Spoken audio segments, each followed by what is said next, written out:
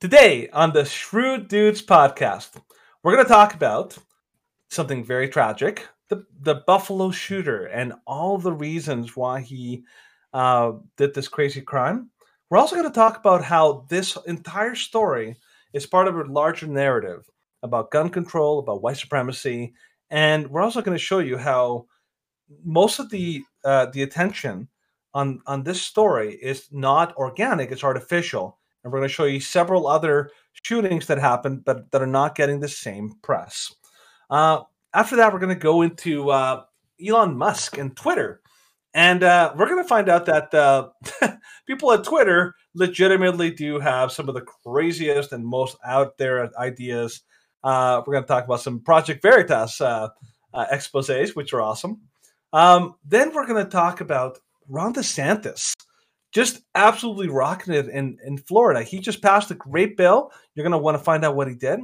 And finally, the complete opposite of a good leader, we're going to talk about Mr. Trudeau, Mr. Dictator-in-Chief, and how he is once again being caught with disinformation and how he's never going to be, busted for it. And, we're going to see about him. But we're going to cover that and more today on the Shrewd Dudes podcast.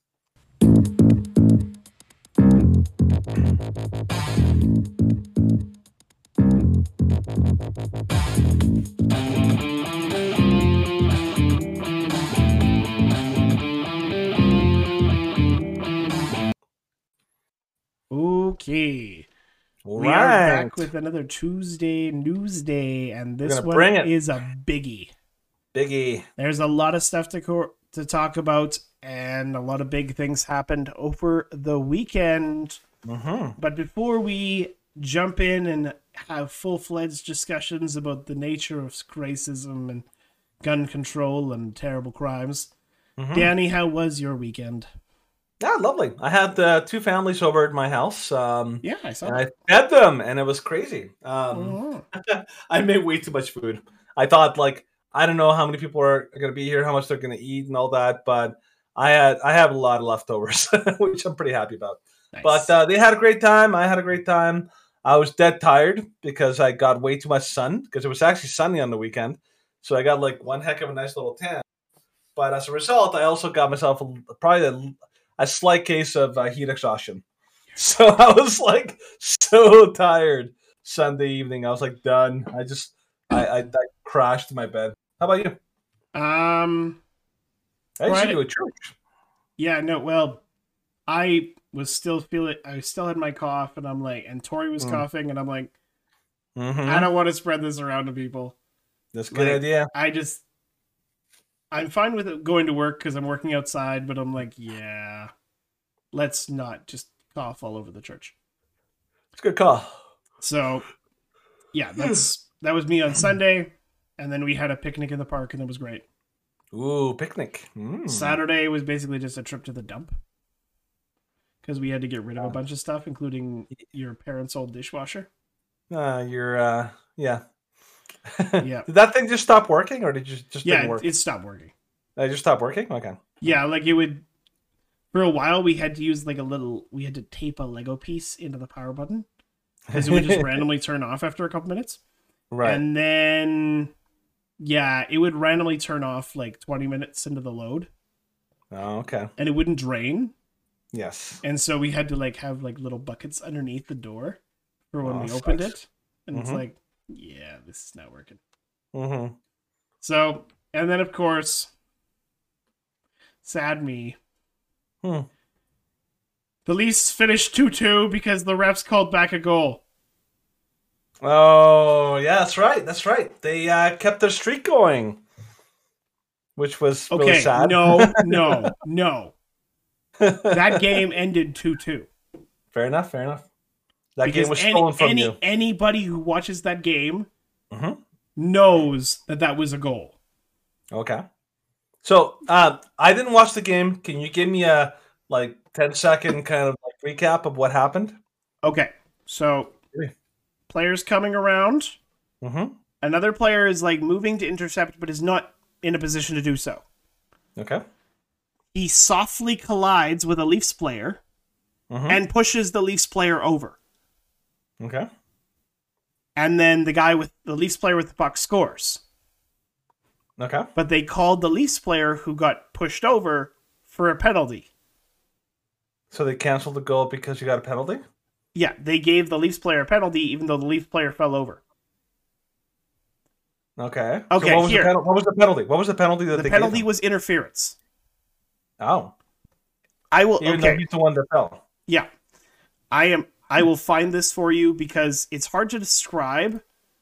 But when you watch this video and you're like, that's what got the goal called back? It seems yeah, it's it sounds like it was it was just like a tough thing for them to do. That's the one? Yeah. Let's see this. I'm curious. I will put it. I will make sure that everybody can see this. The truth must be shared. You must vindicate your team. You must vindicate them. So this is... All right, here we go. This is the play. Okay. So, this is the collision right here. So so what's the player with the puck? It was the different player. Tavares is the guy with the puck. This is Justin Hall. So this is the penalty right here. And I'm going to go back about 2 seconds. Yeah.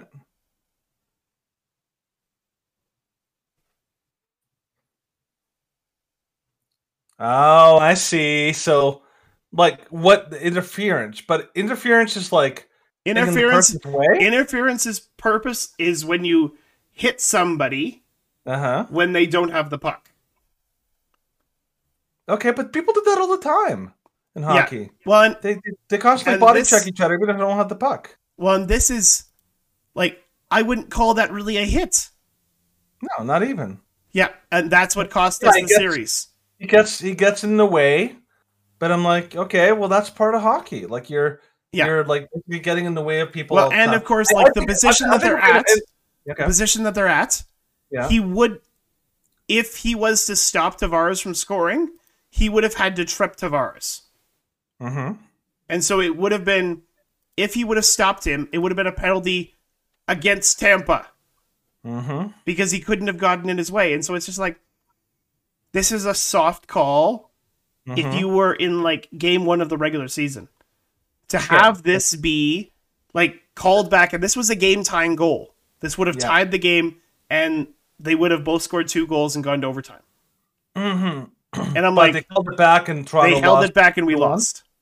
And I'm like, this is why we lost. Like if we had lost 4-1, I'd be like, okay, Tampa was a better team. We got outplayed. Yeah. But we did not go to overtime and have a chance to win in overtime because we were outplaying them all of the second and all of the third. Mm-hmm. And so it's like if we had continued, we might have won, but we weren't given a chance to.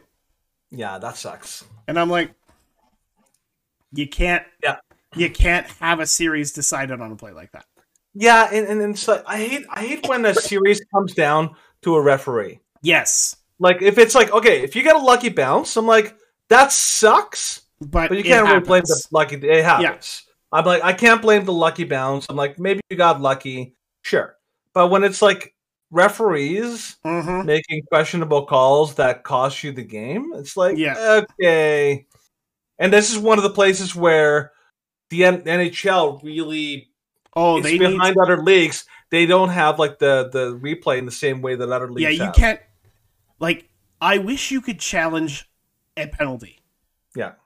And then, like, I was talking with this with my dad, and I know that we're talking about this for a while, but if a coach could challenge a penalty, it's like, if the penalty gets overturned, then there's no penalty.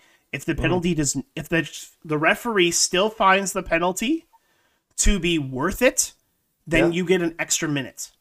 So instead of a 2-minute power play, it's a 3-minute power play for delaying the game. Oh, okay, I see. And I'm like, so you still have to be like, should I question this power play? Like, is it worth it? Because that would be one where it's like, is this yes, it is. Because the Leafs still went on the power, like we still went on the penalty, and it's like if they had scored then it'd have been like, okay, so you called back a goal and then you gave them another one. So, I was furious on the weekend. I could see that. And like I talked to my coworker who was a Leafs fan. He's like, I don't even want to talk about it. Like I was fuming mad the whole weekend. I basically stayed in my room and pouted. And I'm like, yeah, I get it. Yeah, I got you. Yeah, but we still weren't as mad as this douchebag. So from the Daily Mail, white supremacist 18 denies killing 10 people. It's just like, did I really kill that? It's like, you know, I mean, I was there. They have video footage. I live streamed it on Twitch. I'm like, really? What is the truth? Really? Yeah. So, including hero ex-cop, but he was a hero, who tried to stop him, as he is arraigned after live streaming mass shooting at Buffalo supermarket in Black area with the N-word scrawled on his rifle. At least 10 people were killed and 3 were reported injured after a gunman opened fire inside a Buffalo supermarket. Peyton Gendron had the N-word scrawled on his rifle, targeting a store in a predominantly black area, and shot 11 black people. The county district attorney charged him with 1 count of first-degree murder. So why 1 count? Did you ever find that out? Because I found that really weird. Why would you charge him with 1 count when it should be 10? I don't know. I just like open question. Open question. What I would charge him with is I would charge him with 1 count of first degree, and then like a whole whack of second degree. Because like he clearly went there with the intention of killing at least one person. No, that was pretty obvious. Yeah. And then it's like, okay, well, the rest were crime of opportunity. Yeah. And like he would still be in jail for the rest of his living life. So at this point, like if they weren't in New York, it's like, okay, do we just kill him? Yeah, I mean, like I'm a big believer in like the death penalty. Oh yeah, the death penalty should be absolutely a thing because I mean, people like this, there should be a serious repercussion. Men like this, like there's no chance that there's absolutely no. Not even a chance. There's like they shouldn't be allowed back into society anymore. No. They forfeited that. Yeah. By murdering people. And of course, like this person is going to be living off the taxpayer dollar until they die in prison. Yeah. And it's like it's going to cost the taxpayers of New York or whatever state that he goes to prison in hundreds of thousands and probably over $1 million. Yeah, and here's the other part. Like he said, it was 18, right? Yeah. There is a possibility. I mean, I hope that isn't. But I mean, just knowing him being charged as a minor. No. Well, he's not a minor. He's 18. Yeah. But there's a chance that he could even be let out. Like I don't know, early. I mean, not early as in like a year, but I'm saying like maybe after 25 years. 15 years. Good behavior. Yeah. And I'm like, no, that should never be the case for a person like this. Ever. Yeah. But yeah. So, and of course, President Biden says hate must have no safe harbor. A suspected white supremacist accused of gunning down 10 people and wounding 3 others in a live stream massacre pleaded not guilty to 1 first-degree murder charge. He was barefoot, masked, and wearing a paper smock. He understood the charge, and he was not guilty at an arraignment Saturday evening. Yeah, this is the only charge that he's facing. That is so bizarre. Yeah. With 1 count of first-degree murder. Oh, I get why they've only... Okay, this is why. Wow, you got it? We've taken the necessary step to get him behind bars. That was justice. Getting that first murder charge filed immediately.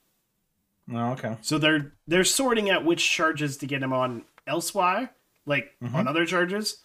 But they had to file that first one just to get him out of society. Rolling. Get the ball rolling. No long, delay before he's thrown behind bars. Yeah. How are you he's planning on pleading not guilty to all of them? Of course he is. Like what? Because he's a sociopath. Oh okay? Yeah. He's either a sociopath or a psychopath. There's 2 possibilities. But if he's a sociopath, that means that he the ends justify the means. He's just more like, okay, well, I know what I want to accomplish.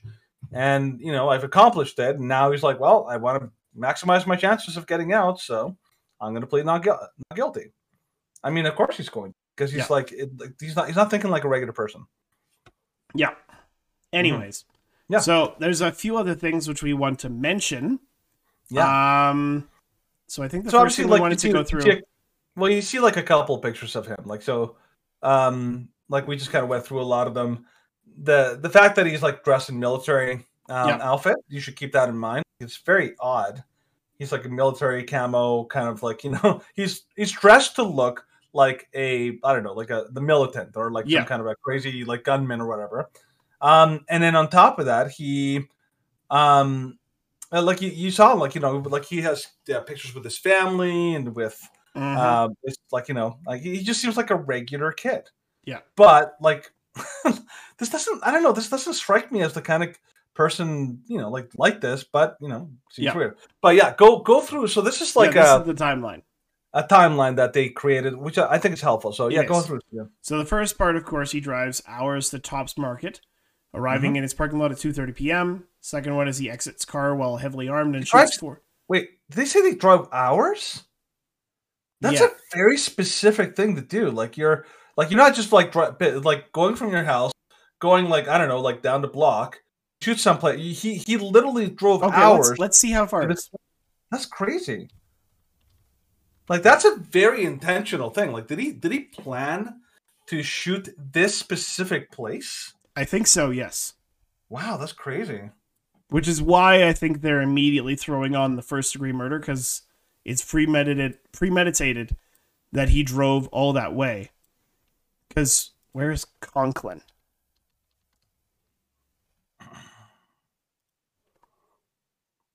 Okay, so Conklin is there.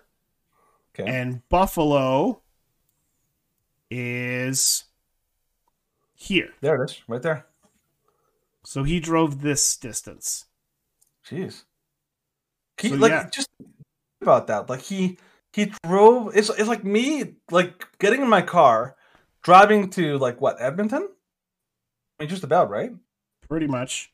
Yeah, like driving to Edmonton and then it's gonna do Buffalo. I'll do it in reverse. Mm-hmm. There it goes. 3 hours and 32 minutes. Yeah, that's basically like almost like driving like just a little bit past that. Uh-huh. Can you imagine that? Like this is such an intentional thing. Yeah. And to a supermarket of all places. Like what the crap? Yeah. Okay, that's really bizarre. Anyways. Okay, so exits car, shoots 4 people in the parking lot, 3 of which die. Gunman then goes into the store and engages with people inside, including the retired cop security guard who shoots him, who dies. Mm-hmm. And then he works his way through the store. Total of 9 people are shot inside, which 7 die. And then, of course, he is apprehended by the cops in the vestibule as he walks back towards the front of the store, puts gun to his neck, but is persuaded to drop it. So he attempted to commit suicide. And then, of course, he's taken to jail. Oh, so he had a plan. Yes. He was going to do a murder-suicide. Well, and that was actually what, because he had mentioned planning this sort of thing from, like, last year. Wow. And, like, the police and the federal agents, like, went and checked on him, and they still cleared him so that he could buy a weapon. And it's like, okay, this should be, like, one thing which should disqualify you from ever owning a firearm is having a plan. Yeah. You would think so. Apparently, this guy was also wearing body armor. Yes, he did. Like the security guard tried to shoot him, but then he got shot in return and all that. But here's the thing: like this guy, like obviously, totally cold-blooded killer. Like this guy is a full-on monster. Yeah. But the most interesting thing about this story is that he actually created a manifesto. Yeah, he did. Right, and that's the thing that I think has kind of added more fuel to everything, because that's where most of the conversation on this thing. So obviously, like one thing that's now you have to think here. Most of the time, whenever a shooting happens in the States, these happen, semi-regularly. Yeah. But the news media, particularly the leftist, like legacy media, they make a decision. Is this convenient for the narrative that we want to say, or is this not? Like that. Remember that story of those 2 girls that hijacked that? Uber? Yeah. It was like 2 black girls, teenage girls, and that guy was like... And they wanted to go for a joyride, and they took him for a ride, and he died. Yeah. And they flipped the car and killed him. And they cared more about getting their phone than the fact that they just killed the guy. Yeah. And of course, the media obviously talked about it for a bit, but then they buried that story. Yeah. Because it wasn't convenient. Or that guy, that kid in, I forget where it was. It was like maybe Texas, where he went to his school, shot up a couple people. Oh, yeah. And then got almost released almost immediately. The next day. Yeah. He got on a bail. Yeah. And that was like, that was buried by the police or by the news media. Because his bail was actually celebrated by the media. Yeah. Because it's like, oh, he was bullied. And so that was a rationale for this. And it's like, every school shooter is going to claim that they were bullied. Just because he's black does not... Oh, yeah. The Columbine shooters, they claimed they were bullied. But that was not a proper... not a rationale for committing an atrocity. Exactly. But, as you were saying... Yeah. As I was saying, he wrote a manifesto. Now, here is where it gets really bizarre. So, up until now, we've talked about how this shooting was obviously it follows all the usual tools. Like, okay, somebody planned the shooting. They went and they had a whole plan of how they were going to carry it out, and they just kind of. A lot of people have done this. Like there's the guy who shot up that the church. I think on the Eastern Seaboard, he shot up a church, and he had a plan for it. And then there was other shooters that done the same. But he was interesting in that he was actually he actually wrote a 180-page manifesto online espousing the paranoid white supremacist theory that people of color were replacing white people in America. He also refers to other mass shootings carried out to further racist ideology, like Dylan Roof, who killed 9 people in a black church in South Carolina, and New Zealand lunatic Brenton Tarrant, who murdered 51 people in a mosque. So, here you have a copycat. Yes. Okay, if you want to talk about, one of the big talking points that they said on the news was, oh my gosh, we have to stop hate speech. Yeah. Because you get this crazy... Free speech is guaranteed in the Constitution, but hate speech isn't. Yeah, hate speech is bad. So we have to. So they basically want to hijack this and use it for the narrative. In reality, this guy's a copycat. Okay. Yeah. Now the second part about his manifesto that I found really interesting is the fact that he says a lot of things that make him very kind of odd. Like, okay, what is he? Is he like a left-wing kind of like lunatic? Is he a right-winger? And what he did is he kind of created a perfect fuel for the media to go in, take something out of context, be like, aha, he's a conservative, he's a Republican sympathizer, and that's what they've done. Oh yeah, there were snippets of his screed where he openly said he's like, I've moved far more, I've moved quite a bit to the right lately. He's moved to the right, and that's what the media took. But then later on, he's like, but I identify as a radical fascist, whatever, authoritarian leftist. Yeah. And it's like, they don't mention that.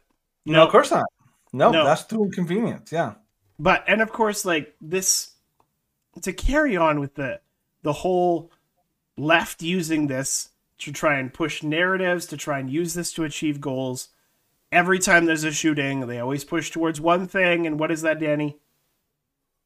Gun control. Gun control. Gun control. So, why New York's assault weapon ban didn't stop the Buffalo massacre.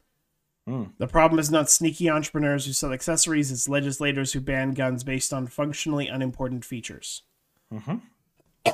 So the suspect that killed 10 people in Buffalo, that used a rifle that was widely described as an assault weapon. Of course, that's that. Okay, again, this is important. You guys have to remember, this is a euphemism. Yes. These are words that they created in order to kind of stoke some kind of an idea in your mind. But these are completely artificially invented words. And there's no such thing as an assault weapon. There's assault rifles. Yes. And those are used in the military. Yeah. But what they've done, you have to require you have to go through a lot of processes to buy an assault rifle. Yeah. but there's no such thing as assault weapons. Yes. That's just a completely made-up term that they use to be like, oh, scary gun bad, assault that kind remote. Of thing. So, yeah, exactly. So, yeah, pretty much. Assault mouse. Yeah. So, go on. Yes. So, with certain exceptions that don't apply here, that category of firearms is illegal in New York. Yet the New York Times reports that the shooter legally bought the rifle from a gun dealer in Endicott. So it turns out that the rifle is not an assault weapon at the time of purchase, in that it became an assault weapon after the shooter tinkered with it. The details of the transformation illustrate how arbitrary and ineffectual bans like New York's are. Mm-hmm. So, their bans, which was hurriedly passed in response to the Sandy Hook massacre. So, assault weapons include semi-automatic rifles that accept detachable magazines and have one or more of 7 military-style features. We can trust the photograph of the online manifesto. The rifle he bought had a pistol grip, which is one of the prohibited features. So why is that, say, illegal? So it says the person who had this rifle before me made it compliant with New York law by installing a mean arms magazine lock. So it meant that the rifle no longer qualified as an assault weapon. Yeah. You see, it shows how little. Democrats, one of the things that is they rely on complete and utter ignorance about guns. Yeah. But people who understand guns, and I'm not saying I do, but I know people who understand guns. They understand the absurdity of this stuff. Oh yeah. They understand okay, this is just stupid, because they're nitpicking little tiny things and making it sound like the problem. Here's the problem. The problem is shootings. All these big shootings are happening. The solution: ban guns. Yeah. And not even thinking about you're basically punishing the people who are law-abiding citizens, but you're not addressing the actual people that are responsible, which are the criminals. Yes. This is this has been done since the 90s. And there's a reason, of course, that the majority of crimes are done with guns that are acquired in an illegal fashion, because criminals are going to acquire weapons anyways.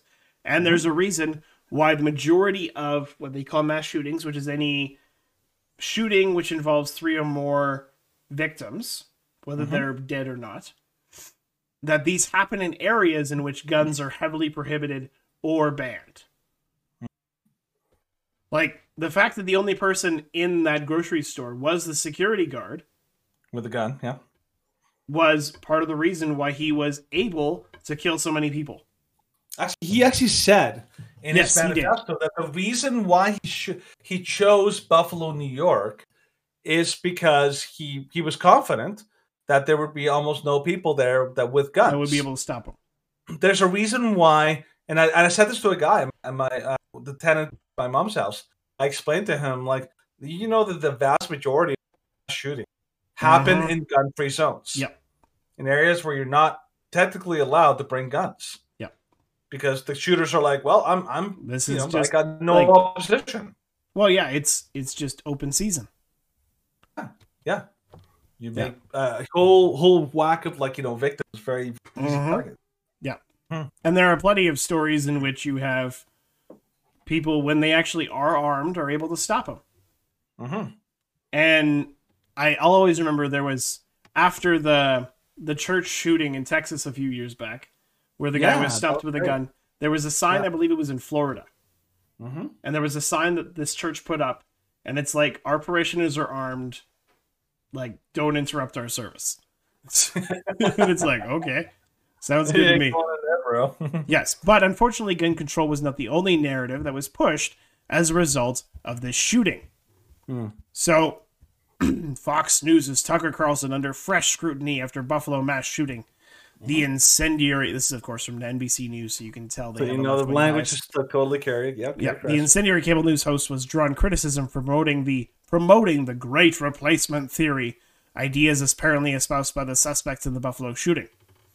So, Tucker Carlson is facing intense scrutiny from extremism experts, media watchdogs, and progressive activists, who said that there was a link between the top-rated host's great replacement rhetoric and the apparent mindset of the suspect in the weekend's deadly rampage in Buffalo. So, as we said before, he wrote a manifesto espousing the white supremacist Great Replacement conspiracy theory, elements of which Carlson has, quote, pushed on his weeknight show. Now, we are going to address this right after we talk about this Washington Post article. So Great Replacement theory is ignorant, both broadly and narrowly. So the simple and obvious reason that immigrants want to come to the United States is that America is the land of opportunity and the land of freedom. This affirmation is generally subjective, but yes, the U.S. is historically a magnet for the world's population, offering freedom and the chance of economic improvement. The reasons far more people come from Central America and Mexico to the United States than from Canada should be obvious to anyone who has passed or taken a 5th grade social studies class. But immigration from Central America and Mexico, involving, as it often does, non-wealthy, non-white people, provides a good opportunity for scapegoating. White nationalists demonize immigrants as a way to build power. So did Donald Trump, who ran for president on a platform predicated on keeping immigration in check. That's not true. As the election approached, Trump hinted that his election was the only thing standing between the Republican Party and a permanent political doom because he claimed Hillary Clinton would grant immigrants citizenship and they would vote Democratic. It's an invocation of what is now common, sanitized version of the Great Replacement theory, the claim that elites are intentionally stoking immigration to bring a more pliable electorate to the country. It's a claim that is common on the racist right-wing fringe. About half Republican also thinks there's some validity to the idea. Yeah, including me. Yes. It's not because they're replacing, like we're not afraid that the white race is going to be replaced or eliminated or taken over. No.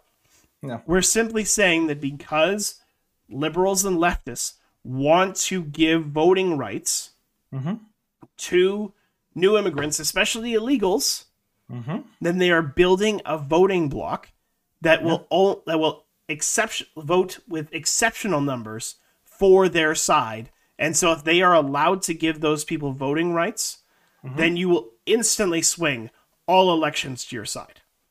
And the funny thing is about this, I mean, I don't have the sources in front of me, but I've seen people that have gone through them.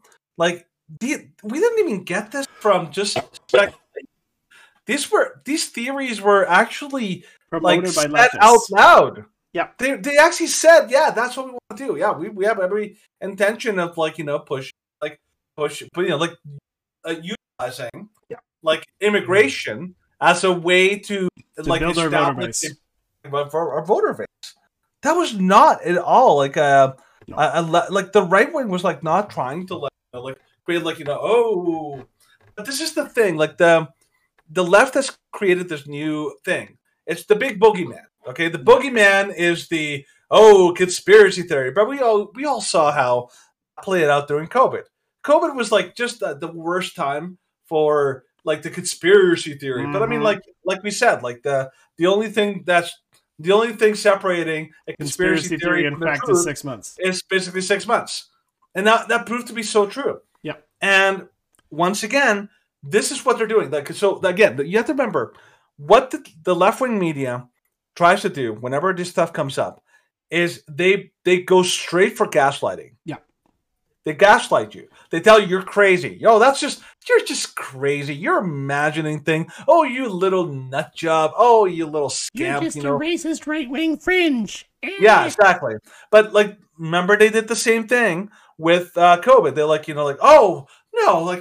the mask totally but then look at CRT. When people started saying they're teaching CRT in schools, or that's just crazy. No one's trying to teach you CRT, or they're trying to indoctrinate children. Oh, that's crazy. No one's trying. I'm like, come on, this is our playbook. Yeah, they always try to do this, and they're going to do the same thing with this because what happens is they clearly are doing this. Yes, but they want you to think you're crazy for thinking so. And so this is I don't know. It's crazy how often they lean on this, and I hate to say it, but way too many conservatives fall for it. Yeah, they fall for oh wait, that can't be true because look, it's a conspiracy theory and it's totally made up. And it's no, come on, you can't trust the left wing. You can't just believe that because they attach the byline of conspiracy theories to it that it's automatically untrue. Yes, it's you should do your own research. You should do your own fact-finding missions. And you should say, okay, based on what I've discovered, based on the information that I've gleaned, this is true, and this is not. And the completely biased and partisan phrase of conspiracy theory, which they only attribute to right-wing things, has no basis in reality. Mm-hmm. Like we've addressed many of these things. We've addressed the fact that, oh, it's a conspiracy theory that the vaccine is causing myocarditis. That's not a conspiracy theory. Oh, it's a conspiracy theory that lockdowns were more harmful than good. That's not a conspiracy theory. Mm-hmm. Like it's these fact. things become fact because they only call them a conspiracy theory because they don't want the public to know. And like, yes, great replacement is based, like there is a legitimate theory of white replacement or great replacement. It was put forth by a French philosopher, and he himself was a racist. Yes, he was. Because his theory was, okay, they're literally just trying to replace the white race, and we have to stop them from replacing the white race because the white race is intrinsically better. That's not what conservatives, that's not what Tucker Carlson believes. No, it's simply because the Democrats and the left have said, we are trying to get people into the country, or we're trying to make illegals into a permanent voter bloc so that we can shift the balance of power in our nations. Yeah, and so here's the other thing. Like, okay, we talked about the euphemism of assault weapons. Mm-hmm. That doesn't exist. That's a totally made up term just to like fool, like, you know, look, I hate to say it, like very gullible people. But the conspiracy theory, that's a term. It's meant to be a term that stokes stigma. Bad. This is bad. And the term is intentionally designed to be, it's designed to create a false equivalency. Yeah. Okay. So truth and conspiracy. Okay. So there's people who believe that, like, you know, everyone is a lizard person. Yeah. Okay. There's a difference between somebody who believes that COVID is not the world-ending disease that they claim it to be, and somebody who believes that there's lizard people that are like living in the sewers and are going to take over society. But to them, these are one and the same, and this is the trick that they pull. Well, that's what they try to conflate. Yes, they basically try to like inflate. Oh, like they're all the same. So when you think of people who are saying these things, think of the really crazy people. Yeah. Think of the people who are completely nuts. They did the same thing with anti-vaxxers. Yeah. Like there's people who would legitimately have concerns about the vaccines and how what's going on with them. Like, you know, are they safe? Are they not safe? Like, you know, all this stuff, right? And then they want you to think, oh, remember those crazy people who told you like vaccines, you know, like have microchips and they want to control your thinking and all this kind of stuff. Remember those people? Yeah, these are like them. They're all the same. It's word games. Well, yeah, it was the conflation when it came to anti-vaxxers. They're like, the anti-vaxxers for COVID are exactly like the anti-vaxxers for other ones. And it's like, do you also believe that like vaccines cause autism? No, we don't, because there's a lot of research that says that vaccines don't cause autism. Yeah. But guess what? Just because we're not associated with that crowd, even though you would love for us to be associated with that crowd, does not make our points any less valid. Yeah, and going back to the shooter here, like, you know, they want so bad to accuse him of being a white supremacist because they're trying to push the narrative that white supremacy is the greatest threat to all black people and all Americans everywhere. Yeah. When in reality, like the reality is so much lower. That the majority of like homicides, like, you know, in the States are black people. Yeah, not or white black people. On black crime. Yeah, and they'll never talk about it. No, and of course they won't. Like we didn't mention this, but Biden, of course, visited Buffalo today to talk about how white supremacy was the scourge of all evil in America. Almost immediately he did. Yeah, almost immediately. And thank goodness for Peter Doocy, best reporter in the White House, and he's asking the new White House press reporter, who is more focused on her race and gender than she is on actually doing a good job, in which she's terrible. Okay, and I think Matt Walsh, just a little aside, Matt Walsh made a great observation. Yeah. He's like the fact that she's the first one means nothing. I mean, if she's not good at her job, that's basically a completely meaningless, accomplishment. That's not even an accomplishment. It's like you were put there specifically for these external characteristics, not because you are the best. What you do. And you said Jackie Robinson's a great example of that. He earned this chance to be the first black player. He wasn't a token.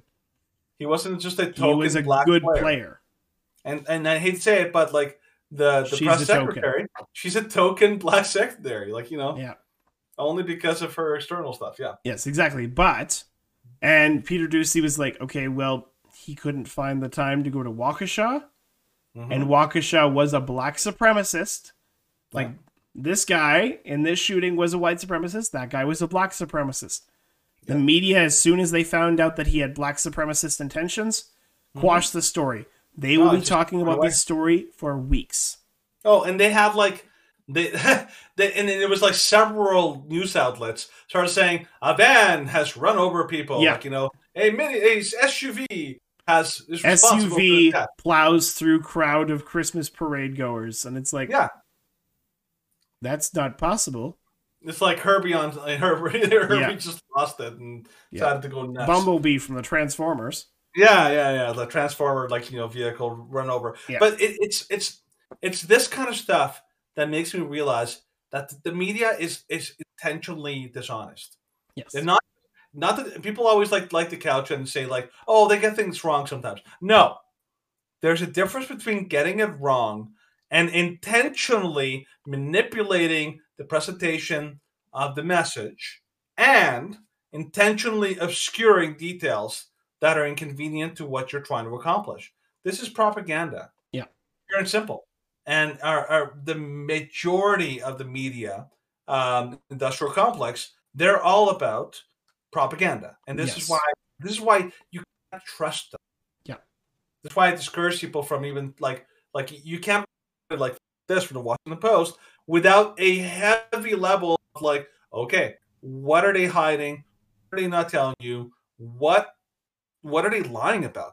Yes. One thing I always find amazing, none of the people who write for these organizations have any qualms about lying. Yeah. You would think that honesty would be a very big value, and maybe it was at some point, but it's not right now. They will lie to your through their teeth. Mm-hmm. And won't even miss a beat because they believe that the ends justify the means. Yeah. Oh, we wanna get gun control. So it's okay if we say a lie here and a lie there. It's better lie and apologize rather than Mm-hmm. It's just there's their MO. Yeah. Totally. But here's the thing. This was not the only shooting over the weekend. At all. And this is an example of how they choose what to amplify. Mm-hmm. So here's some of the stories that happened this week. Yeah, go for Stephen. Yeah, we'll go through these first two fairly quickly. So 17 people injured in mass shooting on North Water Street Friday night in Milwaukee. Mm-hmm. Sheriff, 2 dead, 3 hospitalized in Houston flea market shooting. Houston. Yeah. Yep. And then, of course, from the Blaze, this is the one we're doing a bit of talking about because this was fantastic. Mm-hmm. Hero pastor attacks church gunman with chair to thwart shooting. It's the kind of things you fantasize about, but you don't actually get to do. So, pastor was instrumental in thwarting a shooting at an Era church. The LA Times has reported the attack took the life of at least 1 congregant and injured 5. Pastor Billy Chang was visiting his previous congregation when a gunman entered the church and began shooting. Chang jumped into action and grabbed a chair, striking the suspect and helping to subdue him. Churchgoer Jerry Chen told the outlet that he heard shots ring out from another room. Everyone had just finished lunch. While inside the kitchen, Chen recalled hearing what he believed to be gunshots. He was right. I heard 1, and then I heard 2 or 3 more. He was just randomly shooting. And then, of course, when he stopped to reload, Chang deftly grabbed the chair and swung at the unarmed man.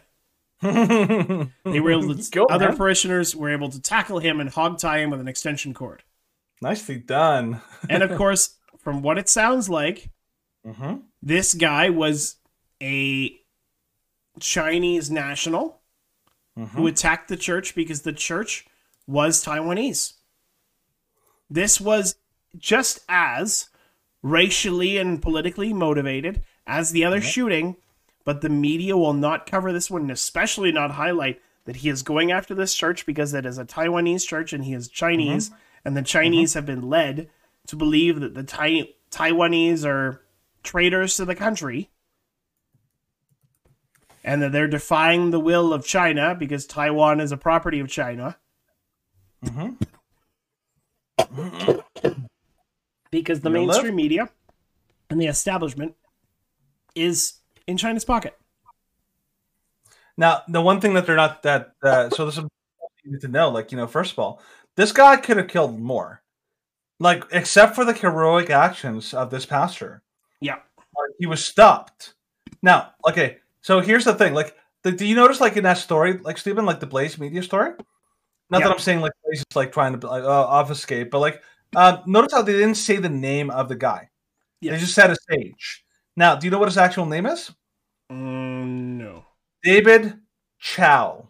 What does that sound like? It's an Asian name, clearly. And there's another story from MSN, like the NBC News, and they actually said it's a Taiwanese church. But did they say that in the Blaze article? No, I don't think they say that in the Blaze article. No, but it's a Taiwanese church. So it's like all these details that the media tries to obfuscate, like inconvenient facts, inconvenient truths, things like that. Like people, like whenever people say that, they always bring up like Asian crime or Asian hate crime. They're like, "Oh, Asian hate crime." It's like, well, who's committing like the vast majority of these Asian hate crimes? Blacks. It's like, well, no. Well, look, obviously it's blacks, but the left never says that. They will always try to hide the name of the suspect. Yeah. Why? Because the second you hear the name, you're like, "Oh, that's a black guy." It's like, yes, it's a black guy. Thank you. You're getting this. Like, this is not the white supremacy angle. It's a boogeyman. Oh yeah, they did that in the debate between and I think you would agree that with me. There are probably fewer than 1,500 white supremacists in the entire U.S. Like legitimate white supremacists. Yeah. Yeah. And it's like, okay, that's like 0.00001% of the population. That is not a grievous threat to the nation. No. But yet the left would love to believe that it is, and because they can highlight and associate Republicans with racism because they've like made these tentative connections in the past, and it's like, oh, anybody that has any association with white racism is automatically associated with the right. Like, this shooter actually said he hated Tucker Carlson and Fox News, and he hated Ben Shapiro and other right-wing commentators because he believed them to be... I think he called Ben Shapiro, like, the pig. And he said that he hated Fox News because they were disgusting corpo media. I believe it was something akin to that. So all of these accusations saying, oh, like, this is caused by right-wing extremism, and it's people like Tucker Carlson, it's people like Ben Shapiro, and it's other people like that that are promoting this white supremacist, white nationalist identity. No. Wow. These people are liars. Yep. And they will push any narrative to try and associate absolutely innocent people with the most vile and heinous of evil individuals.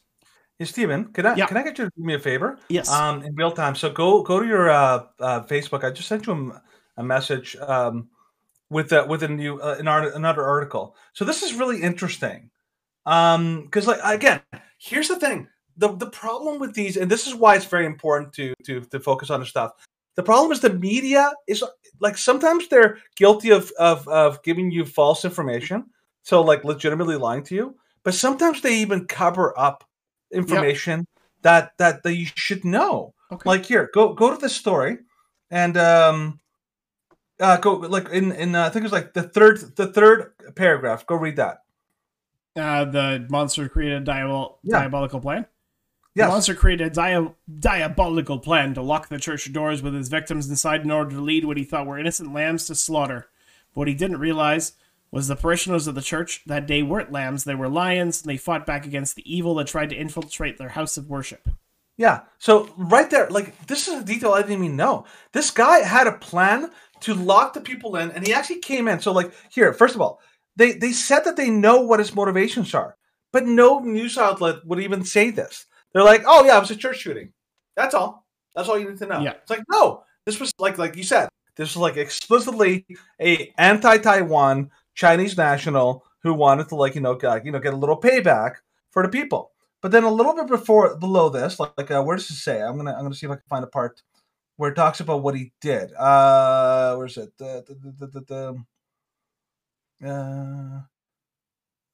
Where is it? I was just reading it. He basically said he actually came in without actually, he was trying to blend in. Yeah, he spent an hour mingling with dozens of members of the congregation. He spent an hour mingling with them in order to gain their trust, and then he basically tried to. He chained doors closed. Yeah. He super glued locks, and he placed incendiary devices in several locations. Like, if you want to give me a guy who is a fun lunatic, yeah. Okay, so the Buffalo guy was bad.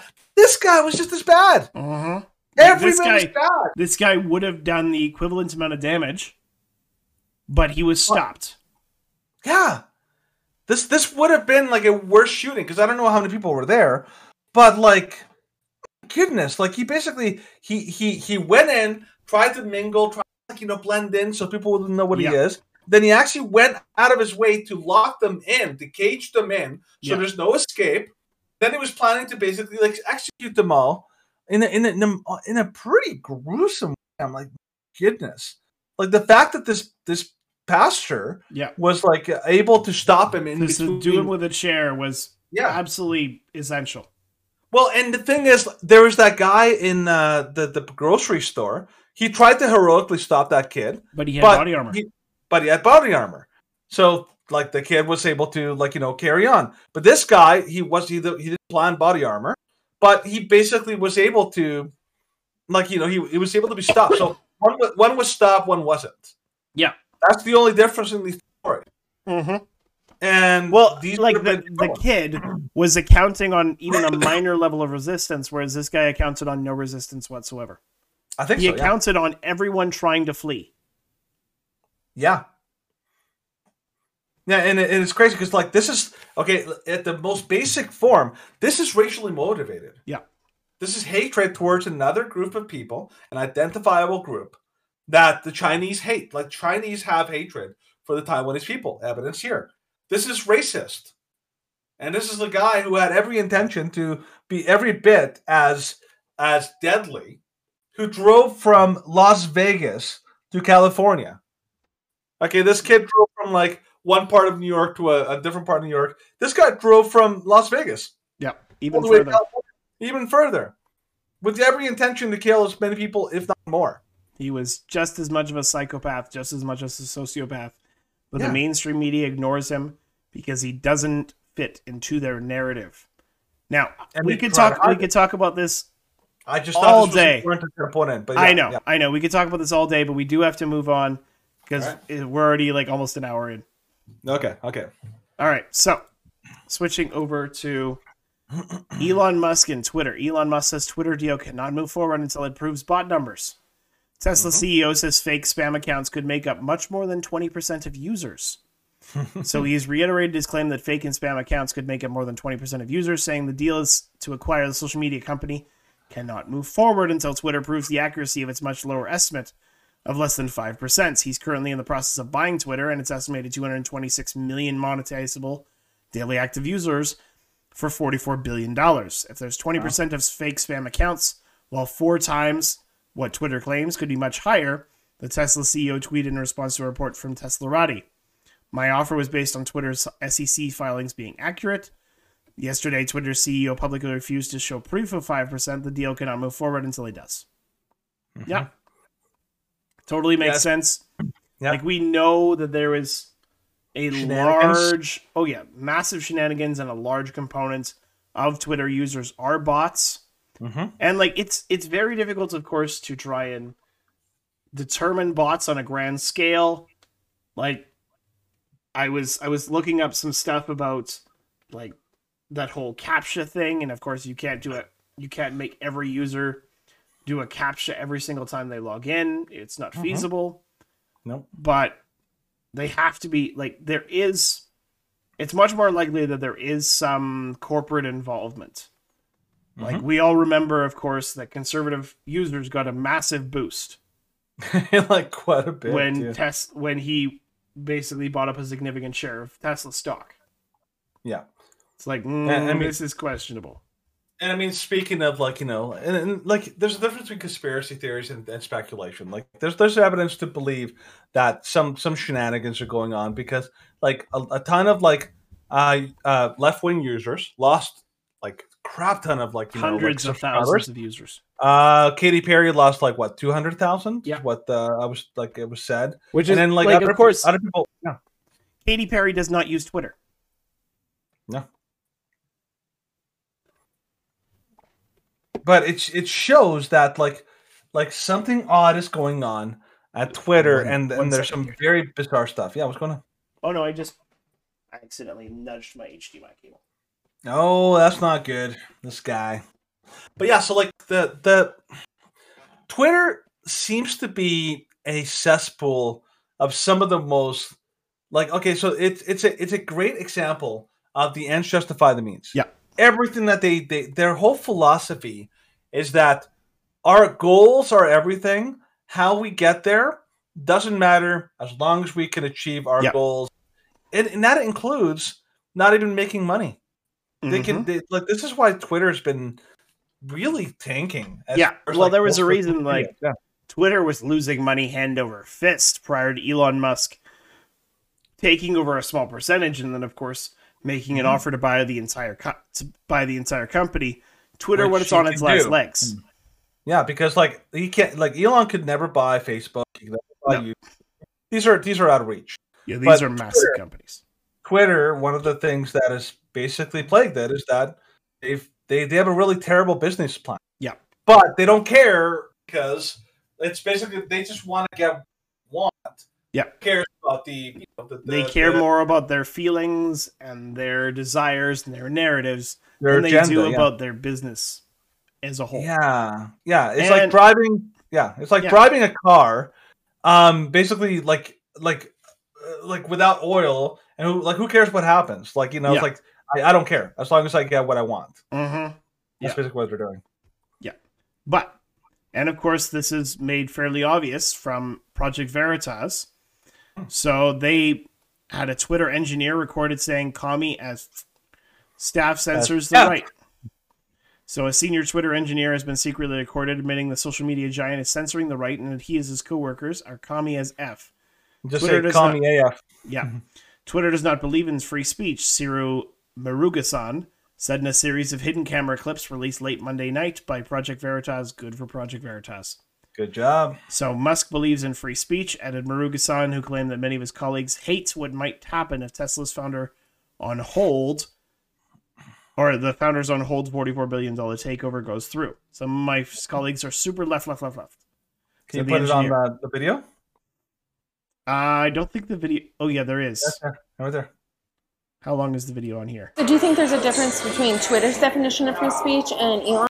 That's just how it works. Mm-hmm. Left. There it goes. You know how John hate it. Some of my colleagues are like super left. You know how jobs are at stake. He's a capitalist. So we weren't really operating like capitalist mode. We were very socialist. Like we're all like communist. I basically went to work like 4 hours a week last quarter. That's just how it works in our company. 4 hours a week. Twitter is like mental health and everything. Like if you're not feeling it, you can take a few days off. People have taken months off. I don't know if the two parties can truly coexist on one platform. Right there. Yeah. So basically, like, oh man, like the stuff that guy was saying. Oh yeah. Like he's basically saying like the work culture. Like he basically said like you work 4 hours in a week. Like can you get away with working 4 hours a week, Steven? Well, like nobody can. And of course this I think he said that his average yearly salary was like $140,000. It was something ridiculous. Like he's getting salaried. But that the entire culture is like, oh, mental health is super important. Like this sounds like Like, you remember that video of that girl who's like the millennial who was like, applying for a job, and it was like the most cringy thing ever, like asking talking to a guy, and everything about it was like, I can't do that early. I like if it's all okay with you, I work best at 10:15. It's like, I don't think this is gonna work for us. Yeah. But this is what this company is doing. They're treating these people like children. Oh yes. Like they can't handle like a little bit of thoroughly entitled children. Yeah. And they're worried for their jobs and stress eating because Elon Musk is threatening to take over. Good. Yeah. Because people that are that lazy, and like what they're saying, it's like, oh yeah, it's run like a bunch of socialists. This is how the elite operate in socialism. This is not how the working class operates in socialism. In socialism and communism, if you only work 4 hours a week, they will take you out back and shoot you. Yeah, which is what a lot of these people want to do with Elon Musk. Yeah, pretty much, actually. Like, there's an entitlement culture that is so over the top. It's pretty crazy. And like, here's the thing: this wasn't the only guy that was interviewed by Project Veritas. There's another guy that was also interviewed, and this guy was even more. I mean, this kid was like at least saying like, well, like I don't know if this is the best idea, but he wasn't like totally against it. But he said like most of his other colleagues were like super freaking out about it. Yeah, I'm guessing this is one of them. Yeah, so because this guy was even worse. Yeah, Twitter exec mocks public ability to make their own decisions, attacks Elon Musk for having Asperger's.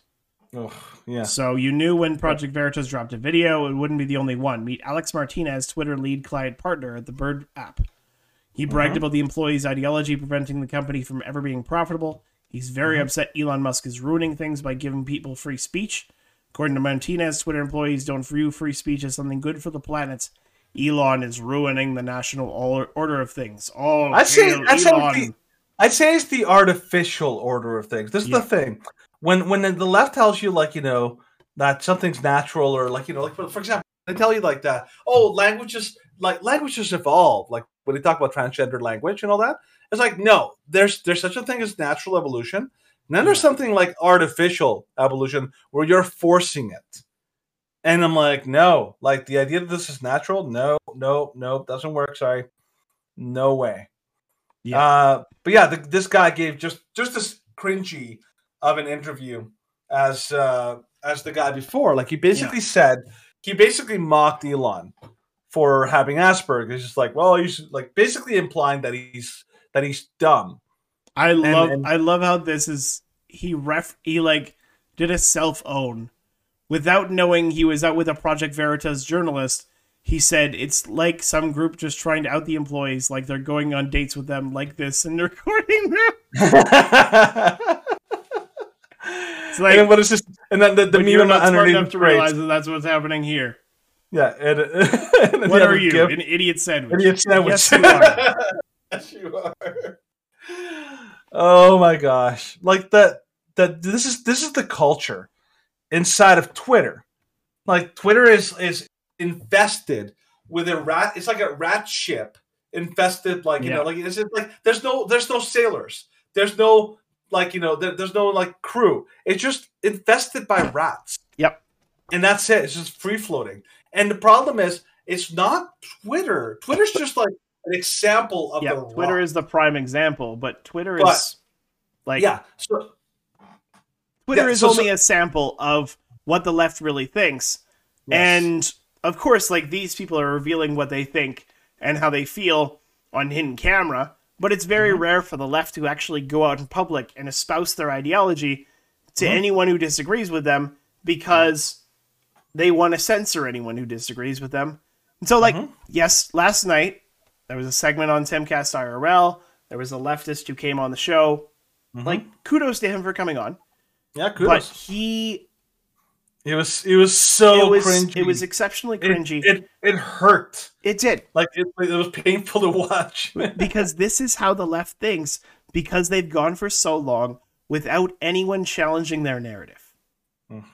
So we're going to have a segment from the Timcast IRL show last night, which highlights this.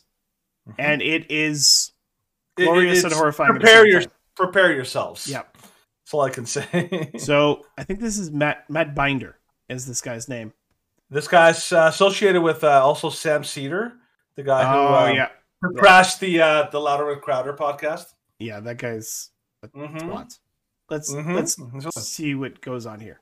All right. So there would be no punishment. Let's talk about the misgendering policy. There would then be misgendering policy. Right? Misgendering policy. Yep, that's Twitter's policy. Yep. Yeah, absolutely. And it's biased against conservatives. How is it biased against conservatives? Conservatives don't agree with the concept of misgendering. I mean, not a single one, right? I mean, it's basic respect, if you ask me. No, it doesn't matter if I'm not. Well, that's if you ask you coming from a left-wing perspective, sure. right? But it's not. I'm not making a moral statement. I'm saying conservatives don't agree with the concept of misgendering, right? That's a fact. I mean, maybe there are conservatives that don't. I mean, that do agree. Well, but I mean, do you think conservatives agree with the concept of misgendering? I mean, vast majority, yeah, sure. You think they agree that misgendering is No, they agree that they should have the right to misgender someone. Right, they don't believe it exists. You view it as they think they should be allowed to, but conservatives don't think it's a thing. Right? So you've got how many, 74 million Trump voters? I'd say the overwhelming majority are like either don't know what it even means, or if you look at the staunch conservatives, would outright say, well, we have to be very specific here about. I'm all for someone learning and not understanding and using the wrong language. I mean, I know people on the left. I do myself sometimes. I use the wrong pronoun or whatever for someone who does not identify as that gender. And if someone's coming at it in good faith and not meaning to to harm somebody or be well, that's I don't want to deviate too much. I mean, the issue. But you brought up that there's conservatives who don't even know that's a thing. Now, if one of those conservatives does that thing on Twitter, and then someone's just like, "Hey, you're misgendering me," and then they're just like, "Oh, I'm sorry," dude. or just, dude. I mean, people say "dude" all the time. And Zuby got banned for it. He got a suspension for saying "okay, dude." Well, in what context did he say it though? I mean, Zuby's not someone who doesn't know what misgendering is. He's someone who clearly knows. He was saying "dude" in an informal context, like we say "okay, dude." I mean, see this. Here's the point. You're making a moral statement. I'm not making a moral statement. We know conservatives don't agree. We know the left does. Twitter has a policy that the left agrees with, the right doesn't. Therefore, Twitter has a policy biased against the right. That's a simple fact statement. I mean, if you're coming from the position that if you don't agree that this is a thing, I mean, Twitter is saying it's a thing. Like, it's their platform. They're saying this is a thing on our platform. You're misunderstanding. How am I misunderstanding? It's not. I'm not making a moral statement. Okay. I'm not saying Twitter is right or wrong. Twitter is well within its rights to have whatever rules it wants. Sure. Conservatives disagree with the concept. Progressives agree with the policy. Twitter's rules suit the view of the left and not the right. That's simply put. Twitter's deciding to make those rules. I mean, I don't absolutely. know what we agree on that. Yeah, sure, okay. Yeah. So if conservatives don't agree with those rules, Twitter's rule set is biased against the conservative worldview. I mean, there's all sorts of rules I don't agree with too, but that doesn't mean they're biased against my worldview. That's just what they decide to. The misgendering thing is clearly cut. Obviously, if we want to nitpick, you can talk about the various right wing factions and what they believe. I mean, if you don't agree that trans people exist when they clearly do, then I don't know what to tell you. I don't know who's. Oh my god! Right there. That statement is like in a nutshell shows how out of touch he is with the other side's arguments. He's like, well, if you don't believe that, like. Then I don't know what to tell you. Like, you just, I don't know. Then you're just wrong. It's like. I think later on in that segment, he goes in and says like, well, then we should just teach conservatives to be less rude to trans people. And it's like, oh my gosh, shut up. Yeah. Okay, you know what I wanted to say all through that whole little section that they were going back, because they Tim Pool was like incredibly like. Oh, he was like very allowing. Oh my gosh, like he was just letting them off. But here's the thing. I was like, I wish I could have said I was there. If I was there, I said, okay, what? Because he just kept rejecting the label biased. Yeah. Like, oh no, they're not biased. They're just trying to protect people and this is the word like pretzel that the left gets himself into in order to avoid even like the idea that they could be like, oh, we can't be the bad guys. We're good. We're not the bad guys. We're the good guys, you know. So he's doing everything he can, and he does this the whole way, try to avoid the label of biased. Yep. Because he's like, no, bias is bad, so we can't be bad because we're the good guys. But here's the thing, it's Twitter. Twitter chose team. They're like team pronouns, team like reality. Okay, they chose a team. They're like, okay, we agree with team pronouns, so we're gonna do policies that pretty much agree with team pronouns. That's bias. You've chosen a side, and you are enforcing one side's belief system over the other side's. This guy can't get that concept, which is not a difficult concept to understand. But he either he can't see it, which is foreseeable, like maybe he's that dense that he can't see it, or he's intentionally trying with all of his strength to try to like obfuscate and make it like not a thing. And the problem is, this is where we get down to. This is why we have echo chambers siloed. This is why the left will refuse to talk to the right, because they can't have people thinking critically. Yeah. And when they do, they're so completely This guy sounds like somebody stuck in a cult. Yeah. It's like, oh, you're in a cult. Like, no, I'm not in a cult. I'm happy. I'm very happy with where I'm at. And the people are so great. And you guys are just wrong. Wonderful. You guys are just rude and wrong. Yes. Conservatives and other people that are not in my cult should just be in my cult, and they should be less rude to me, and they should stop challenging my ideas. It's crazy. They should just confirm my biases all the time. We can have small disagreements that I might disagree with a little bit, but if we have big disagreements, then I'm going to call you out for it because you disagree with me. Yeah, and the thing that was the most infuriating about this is that the guy just did not talk in an honest way. Like I don't know if he can see it, but he was not an honest person. Mm-hmm. He whenever you try to like put him into a scenario, he's like, well, I don't do hypotheticals. It's like, well, what's the specifics? I was like, well, those data points conflict with my data points. I was like, well, I don't know. I don't like being put into the corner. It's like, he's not this is not honest. No, or this is not an honest person. Exactly. This is a person who's intentionally trying their best to obfuscate, to throw mud into the discussion, try to make it more complicated, and this is why it can be frustrating talking to leftists. Yeah. And this goes, and this is, by the way, the reason why we showed this clip is because this view, we would need you to understand your enemy, and I mean, and a lot of these people are your enemy. Yeah, because they're trying to do things that are destructive. Yeah, what they're doing right now may seem harmless. Like, like Twitter will slap your wrist for misgendering somebody. Yeah, that's fairly harmless. But what they want to do in a year, 2 years, 5 years, 10 years from now is much more dangerous to you, much more dangerous to your family, and much more dangerous to your children. So this is a story from WFB. This is in Wisconsin. Middle schoolers accused of sexual harassment for not using preferred pronouns, parents say. The parents of 3 Wisconsin middle school students are asking the school district to stop a sexual harassment investigation. So one's already underway into their sons and clear their records of any sort of charges or investigation. They say that according to the Kiel Area School District, the Kiel Middle School students are under investigation for mispronouncing pronouns when referring to a classmate. Last month, the parents of 3 8th graders were notified their sons were being charged by school district officials with sexual harassment. The section of Title IX prohibits gender-based harassment in the form of name-calling on the basis of sex. The district claimed the boys were not referring to the students' requested pronouns of they and them. So Rose Rabideau, the mother of a student involved, told WBA why she accompanied her son the day after the notification to an interview with school officials. She told them the use of pronouns was confusing to her son, and she had no obligation to refer to the classmate by those pronouns. Sexual harassment, that's rape, that's incest, that's inappropriate touching. What did my son do? He's a little boy. He told me that being charged with sexual harassment for not using the right pronouns. Rabideau said the classmate only announced their preferred pronouns earlier this year and preferred those pronouns be used when identify them. Of course, him being 13, it's plural. It doesn't make sense to him, so I told him to call them by their names. So it's not sexual harassment under Title IX. Under their own policy, under federal law, it's probably a First Amendment violation. Almost certainly, if that's their theory, they're solely using the wrong pronouns. That would be a First Amendment violation, said Luke Berg with the Wisconsin Institute for Law and Liberty. Yeah. So look at the guy that we just saw on the Timcast IRL. This is the mindset.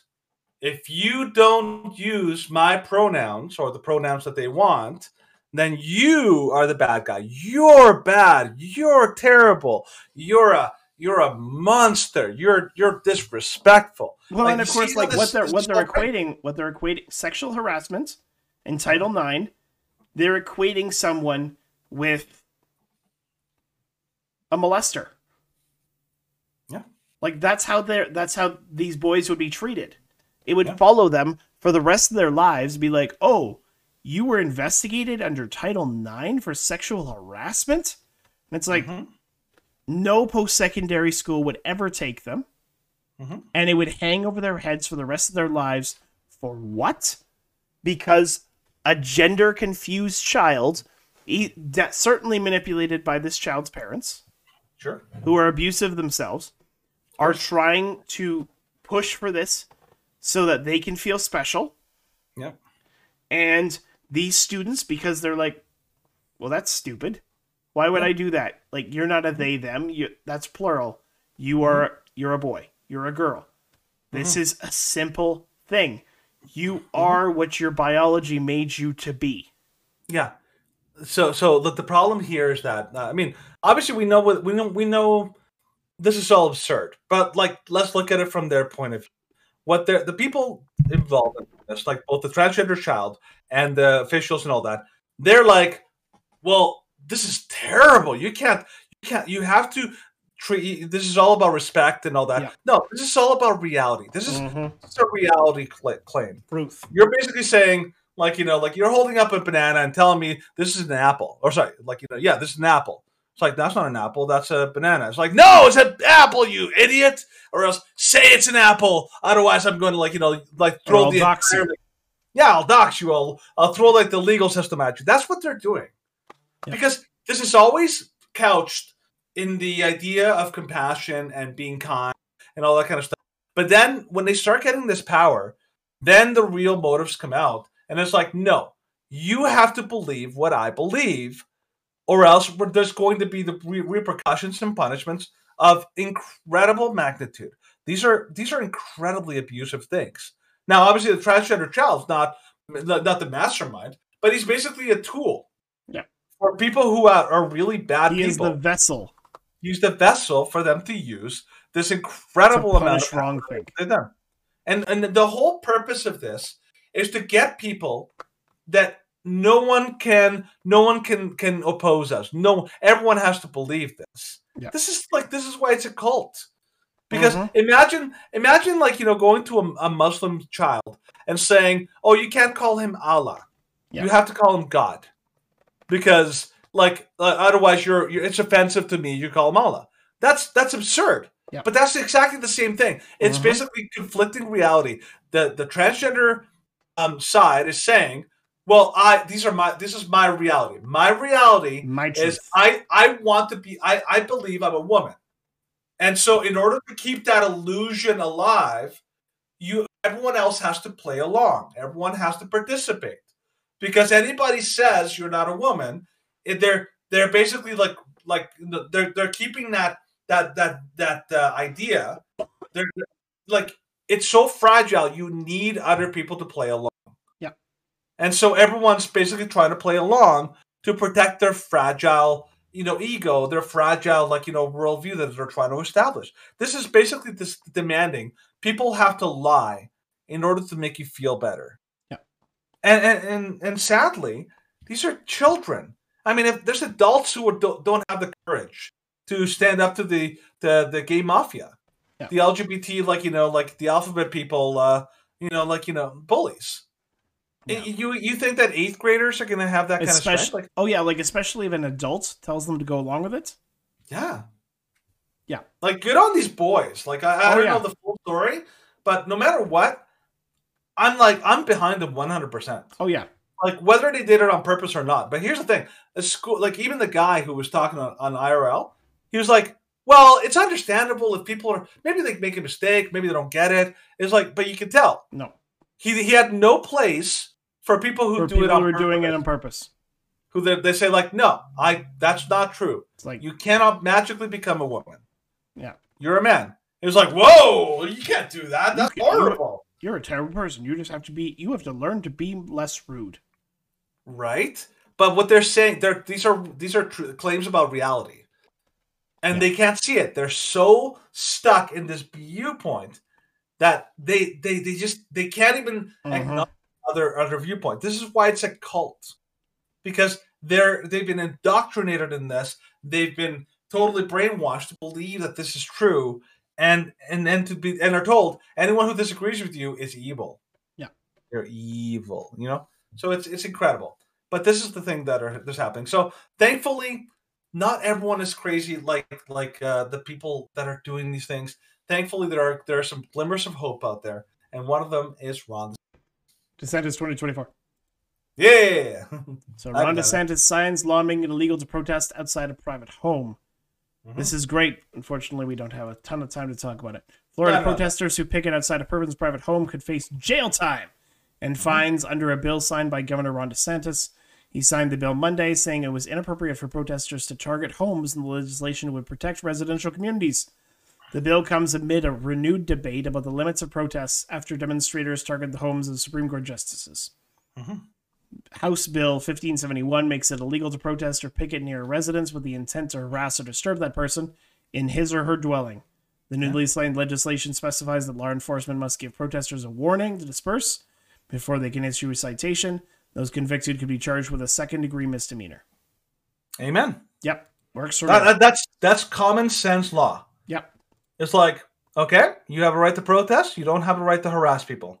Makes sense to me. Totally. Like, if you want to protest against, like, you can protest in public spaces. You can protest. Like public places, yeah. Yeah. Like, there are lots of places when you can protest, but you can't protest outside a person's house, which is specifically meant to intimidate and harass. Threaten them. Yeah, exactly. I mean, I would be wonderful. I'm 100%. Wonderful law. But as I said, can't talk about it forever. We would talk about some back to the crap, back to the garbage, back to the back to the dumpster fire. The dumpster fire that is Canada. Military spied on Ottawa truckers' protest while Trudeau Liberals suggested those claims misinformation. Oh yeah, so I remember that. Yeah, special forces surveilled over Ottawa truckers' protests were dismissed as false, but the Trudeau Liberals have been found to be true. Operated an aircraft. What are the odds? Yeah, operated an aircraft that was equipped with surveillance equipment despite a directive to prohibit such activity. So the directive instructed Canadian Forces vehicles to not fly over the demonstration, but the report says that leaders ignored the directive, since the plane being flown was owned by a private defense contractor.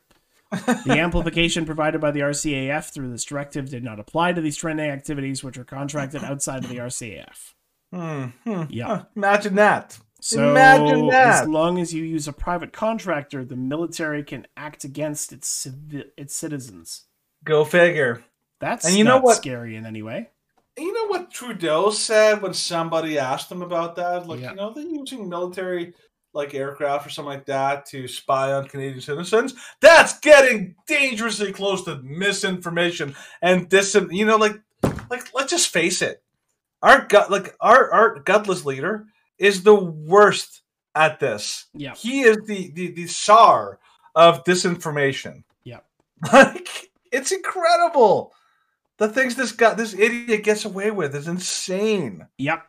It drives me nuts. And he wants to be the one who decides what you can see or what you can't. Yeah, of course. We talked about on Thursday. It's like the internet censorship bill, and the fact that in the House of Commons, the Trudeau Liberals and the NDP just voted, so the opposition cannot. There shouldn't even be a question period. Yeah, we're gonna censor debate on the censorship bill. Yeah, makes sense to me. Censor debate on everything. Yeah, it's like you can't question the government. The government is those in power, and if you oppose those in power, then you are part of the fringe, and we don't have to answer to you. Sounds a little authoritarian to me, So, from the Toronto Sun, this is back in early May. So, Justin Trudeau's disinformation campaign more worrisome than F-bomb. Man who knowingly claims accurate news stories are false shouldn't be given the powers to decide what can be said online. Amen! He's done it before and will likely do it again, in keeping with his contempt of being asked tough questions or facing opposition. We should be really concerned about his statements in response to the question that prompted an alleged dropping of an F-bomb. Trudeau was being asked about flights operated by the military flying over Ottawa for several days. The plane was equipped with equipment that allows for the interception of cell phone calls, radio transmissions, and sensors that would allow for the tracking of individuals. When asked about this report and whether he was having the military spy on Canadians, he called it disinformation. That's rich, considering the military admits the flights happened and the Trudeau himself admits the flights happened. Uh-huh. Yeah. What a freaking liar. Like a compulsive liar, right? Oh, yeah. Worst prime minister ever. Yeah, I would say the only other person in contention, and I forget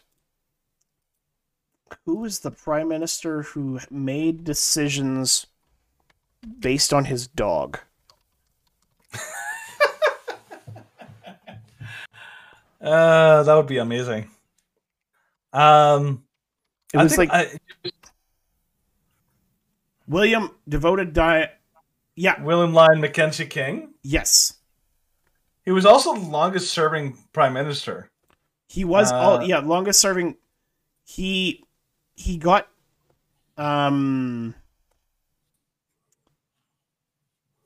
where was it? I know that search for dog. Yeah. He's deeply eccentric. He sought political advice from his dog, the dead, and even the patterns in shaving cream. Oh, that's very important.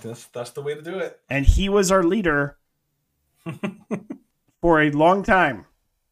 But to be honest, that's just apparently his dog gave good advice. Sure, but that's just all that just makes him foolish. Yeah, I mean, what was the original Mackenzie? There was Laurier and there was Mackenzie, right? Yes. But I know Mackenzie. I remember studying him. He was a full-on drunk. Yes. And he was drunk. He was constantly getting into bar brawls and all this kind of stuff. And yet he still was the founder of our country. Oh, you're not talking not Mackenzie, McDonald's. McDonald, yeah, Johnny McDonald. Thank you. Yeah.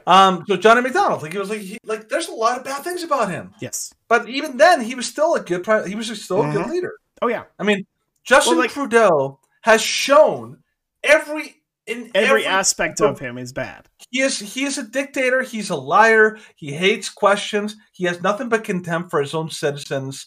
He everything about him. He gets away with illegalities. Mm-hmm.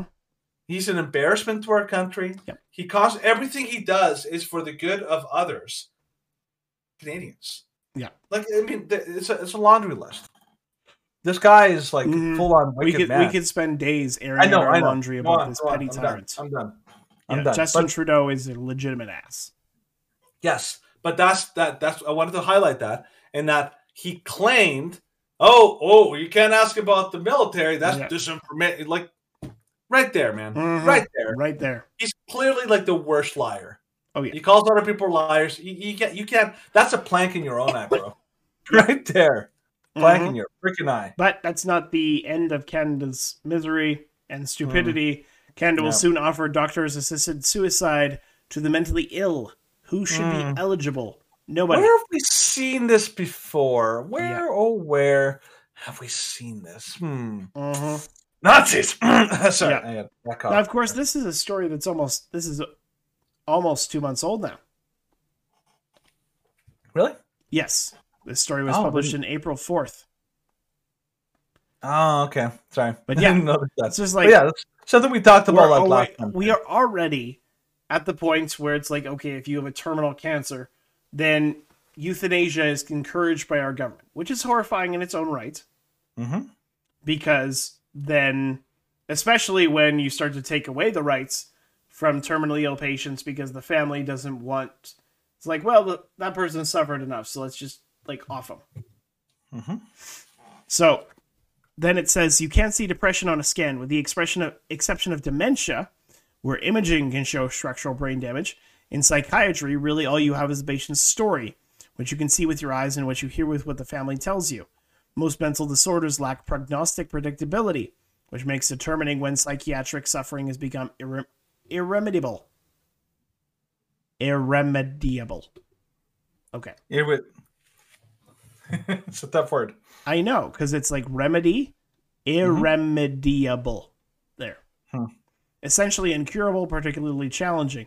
Some say practically impossible, which is why Van Veen says difficult conversations are ahead as Canada moves closer to legalizing doctor-assisted deaths with those with mental illness, whose psychological pain has become unbearable.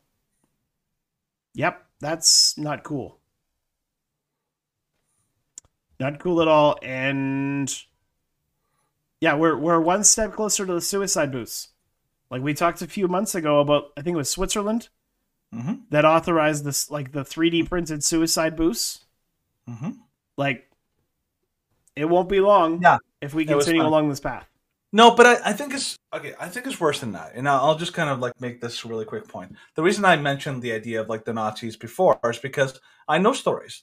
I've read the stories about doctors would show up in a village. They take all the mentally ill and all the mentally handicapped and people with like, you know, like I don't know, like injured or whatever, and they would take them into like this van, and they're like, oh, we're gonna take them for some healthcare, and then they wouldn't come back. Why? Because they would kill them. Because the Germans believed, like, you know, like that, oh, we need to have the perfect race. They were a blight on society. They were a blight on society. We're literally heading that direction. We are on the precipice. Because you start with the, oh, we're gonna provide like the ability to die to people who are mentally ill. And once you open that door, now you're opening the door to all sorts of atrocities. Yep. Because you've now given doctors the ability to like, you know, to kill people who are like, you know, like depressed or whatever, but and people who have mental illness and all that. Like you're a hair's breadth away from saying that, oh, the doctor gets to decide. The second you say that, you have now opened the door to doctor assisted homicide. Yep. Where doctors can decide, well, this person, you know, that they don't need to live and all that. And then they'll take a mentally handicapped person and off they go. Yeah, it's just like the implications of this are horrifying. And Canada is literally heading down. Like we're like the slope is getting steeper and steeper. Oh man, we're barreling down the hill in a one heck of a hurry. It's crazy. Yep, unbelievable.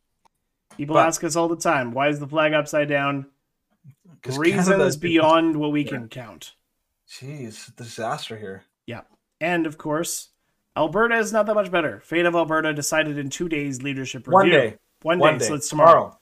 Alberta government could see a major shakeup following the results of the leadership review, which will be known in just 2 days on May 18th. As previously reported by the counter-signal, Jason Kenney has promised to step down if he doesn't receive 50% plus one, and all nearly 60,000 ballots were sent out, and over 15,000 were returned. While recent interviews have Kenney acting assuredly, a clear indicator he's confident of his position, many dissenters with the party fear a shakeup regardless of the result, and have called for a caucus renewal. In particularly, MLA Brian Jean and USP candidate Danielle Smith, formerly of the Wild Rose Party, have openly criticized Kenney's leadership. It's one of the most important caucus meetings in history of the UCP's existence, who only recently won his position after being nominated in December, because if we don't renew it, it's going to be gone. Jean also stated in a Facebook video that the standard for confirming confidence in the leadership review should be significantly higher, 80% or more. If we cannot get a survivable number, he will leave. If we cannot get a number that shows that he has the moral authority to run our party and our political lives, he will leave. It's the honorable and decent thing to do. Smith also voiced concerns that Kenney retaining leadership of the UCP could create fracturing within the party, especially considering that Kenney has stated he's been too tolerant of internal opposition and expects more unity in the future. Sometimes Harper was criticized for being too strong in maintaining that discipline, but in retrospect, I think it was necessary to maintain the unity and coherence of our government, party, and movement. If I had made a mistake in the last 3 years, perhaps it's that I've been too tolerant of public expressions of opposition. Oh yes, that's your mistake. That's where you screwed up. Well, I know, right? This guy. Like, Aaron O'Toole was really bad. Yes. But Kenney has not been that much better. No. Like, of course, we know the story of Drew Barnes, who is now an independent MLA, because he's like, no, I'm fed up with Kenney destroying the province and us not being able to say anything because we're not allowed to. Because we're not allowed to express dissent. It's like, this is not a tolerance. This is not a value that the UCP endorses. Freedom of expression is a Canadian value, but apparently, as long as you're in a political party, then you have to toe the line. Yeah. And that's something you can't get behind that. Kenny is a good example of the undercover Trudeau type. Yeah. Right? Because Trudeau's like he's not as open, but he lets it hang out. It. Trudeau, like, he doesn't hide anymore the fact that he wants to be a dictator and he hates opposition and you suck if you question him and all that. Kenny wants everything behind closed doors. He is the smiling liar. Yes. And I've talked to people at our church. Like one lady, she works with like an independent school board and all that. And like he lied to her face. He told her, he promised her, oh yeah, we're gonna, like I forget what the thing specifically was, but he told her, like, yes, we're guaranteed. And then afterwards, after he completely broke his promise and totally went the opposite way, she confronted him. He's like, oh, I never promised that. It's like, you know how this game is played. Yeah, you did. Yeah, it was like, what the crap? Like, this guy is not, he portrays himself as this nice, easygoing guy, but man, he is literally the worst. And here's the implications of this. For those of you who don't know or understand Alberta politics, like, we have seen polls that have said, if Kennedy is in leadership going into the next election, like, UCP will lose. They will lose. It's not even close. And the NDP will win. And then we'll connect that a worse. Kenny is bad, but the NDP is worse. The NDP is far closer to the Liberals. Mm-hmm. And the NDP, like, the one thing the UCP has going for it is that they're at least somewhat fiscally minded and they want to promote Alberta's energy industry and have Alberta be at least moderately fiscally responsible. Yeah. The NDP doesn't give a crap about that. No. And the worst part is that, like, this leadership review was the place where people were able to make their voices heard. Yeah. He completely and totally changed the format. Yes. And there are so many accusations of incredible shenanigans, cheating, all sorts of stuff. Ballot harvesting and stuff like that. Oh my gosh, I'm going to lose if we do this organically. I have to change the format in order to make my... And like the allegations of cheating are so loud that this, no matter what happens, if he gets elected somehow, which I think will happen because nobody will actually trust it. No one's going to trust it, and no one's going to support him. I think this is going to be even worse. If he gets reelected and he gets the 51% support that he's looking for, which is bare minimum. Yeah. Like he's going, like, that's pretty much the end of the UCP. And like I said, like they said, there's a possibility. There's a very strong possibility, and believe it or not, I would even support it. Like, there's a strong possibility the party could break up. Yeah. And I think it should. At this point, you have a lunatic in charge. Yes. Who is absolutely not committed to Albertans. He couldn't care less about Albertans. Who's already committed so many atrocities and crimes over the last years. I'm like, no, I can't support this man. Yep. I can't. And unfortunately, we don't really have a good option in Alberta if he's reelected. We don't. It's over. So we'll see. Tomorrow we'll find out. Thursday, I'm sure we'll talk about it. Yep, we will. Yeah. So prepare for doom and gloom. It is coming. Be prepared. Meanwhile, at the Legion of Doom. Yeah, that's the one. That's right. You always enjoy that. Always makes Danny happier. It's a funny one. It is a funny one. All right, so that's going to end for today's show. Thank you for watching. Thank you for listening. If you're following us on our video platforms such as BitChute, YouTube, and Rumble, then like, comment, subscribe, and tell your friends that they can enjoy a good conservative podcast. Yes. If you want to see our sources, if you want to see all of the other contents, including specials and blog posts that Danny's made, check out theshrewddudes.com. You can also check us out on our various text platforms and social media platforms, such as Twitter, Gitter, Parler, and Facebook, which can be, the links to those can be found on our website. And of course, it's fairly easy. You just search up Shrewd Dudes podcast and we'll come up. Yeah, pretty easy. And then if you're watching or listening on our podcast platforms, then of course, don't forget to download and share this content with your friends. Everything promotes the algorithm. If you want to send us a comment, if you want to send us a question, feel free. We'll get right at it. So We will see you on Thursday for the Thursday live stream, which will, of course, be at 8 p.m. Mountain Time, 10 p.m. Eastern. It'll be on Facebook. It'll be on Twitch. It'll be on Twitter. And it will be on... Glorious. Glorious. YouTube. It's like the only content we put on YouTube. That's right. So come join the conversation, ask questions, be involved. We love it all. Amen. So here at the Shrewd Dudes podcast, we always like to remind you why be rude when you can be shrewd. Be shrewd. We'll see you all on Thursday. Have a great couple nights. And as always, God bless. Get at it, buddy.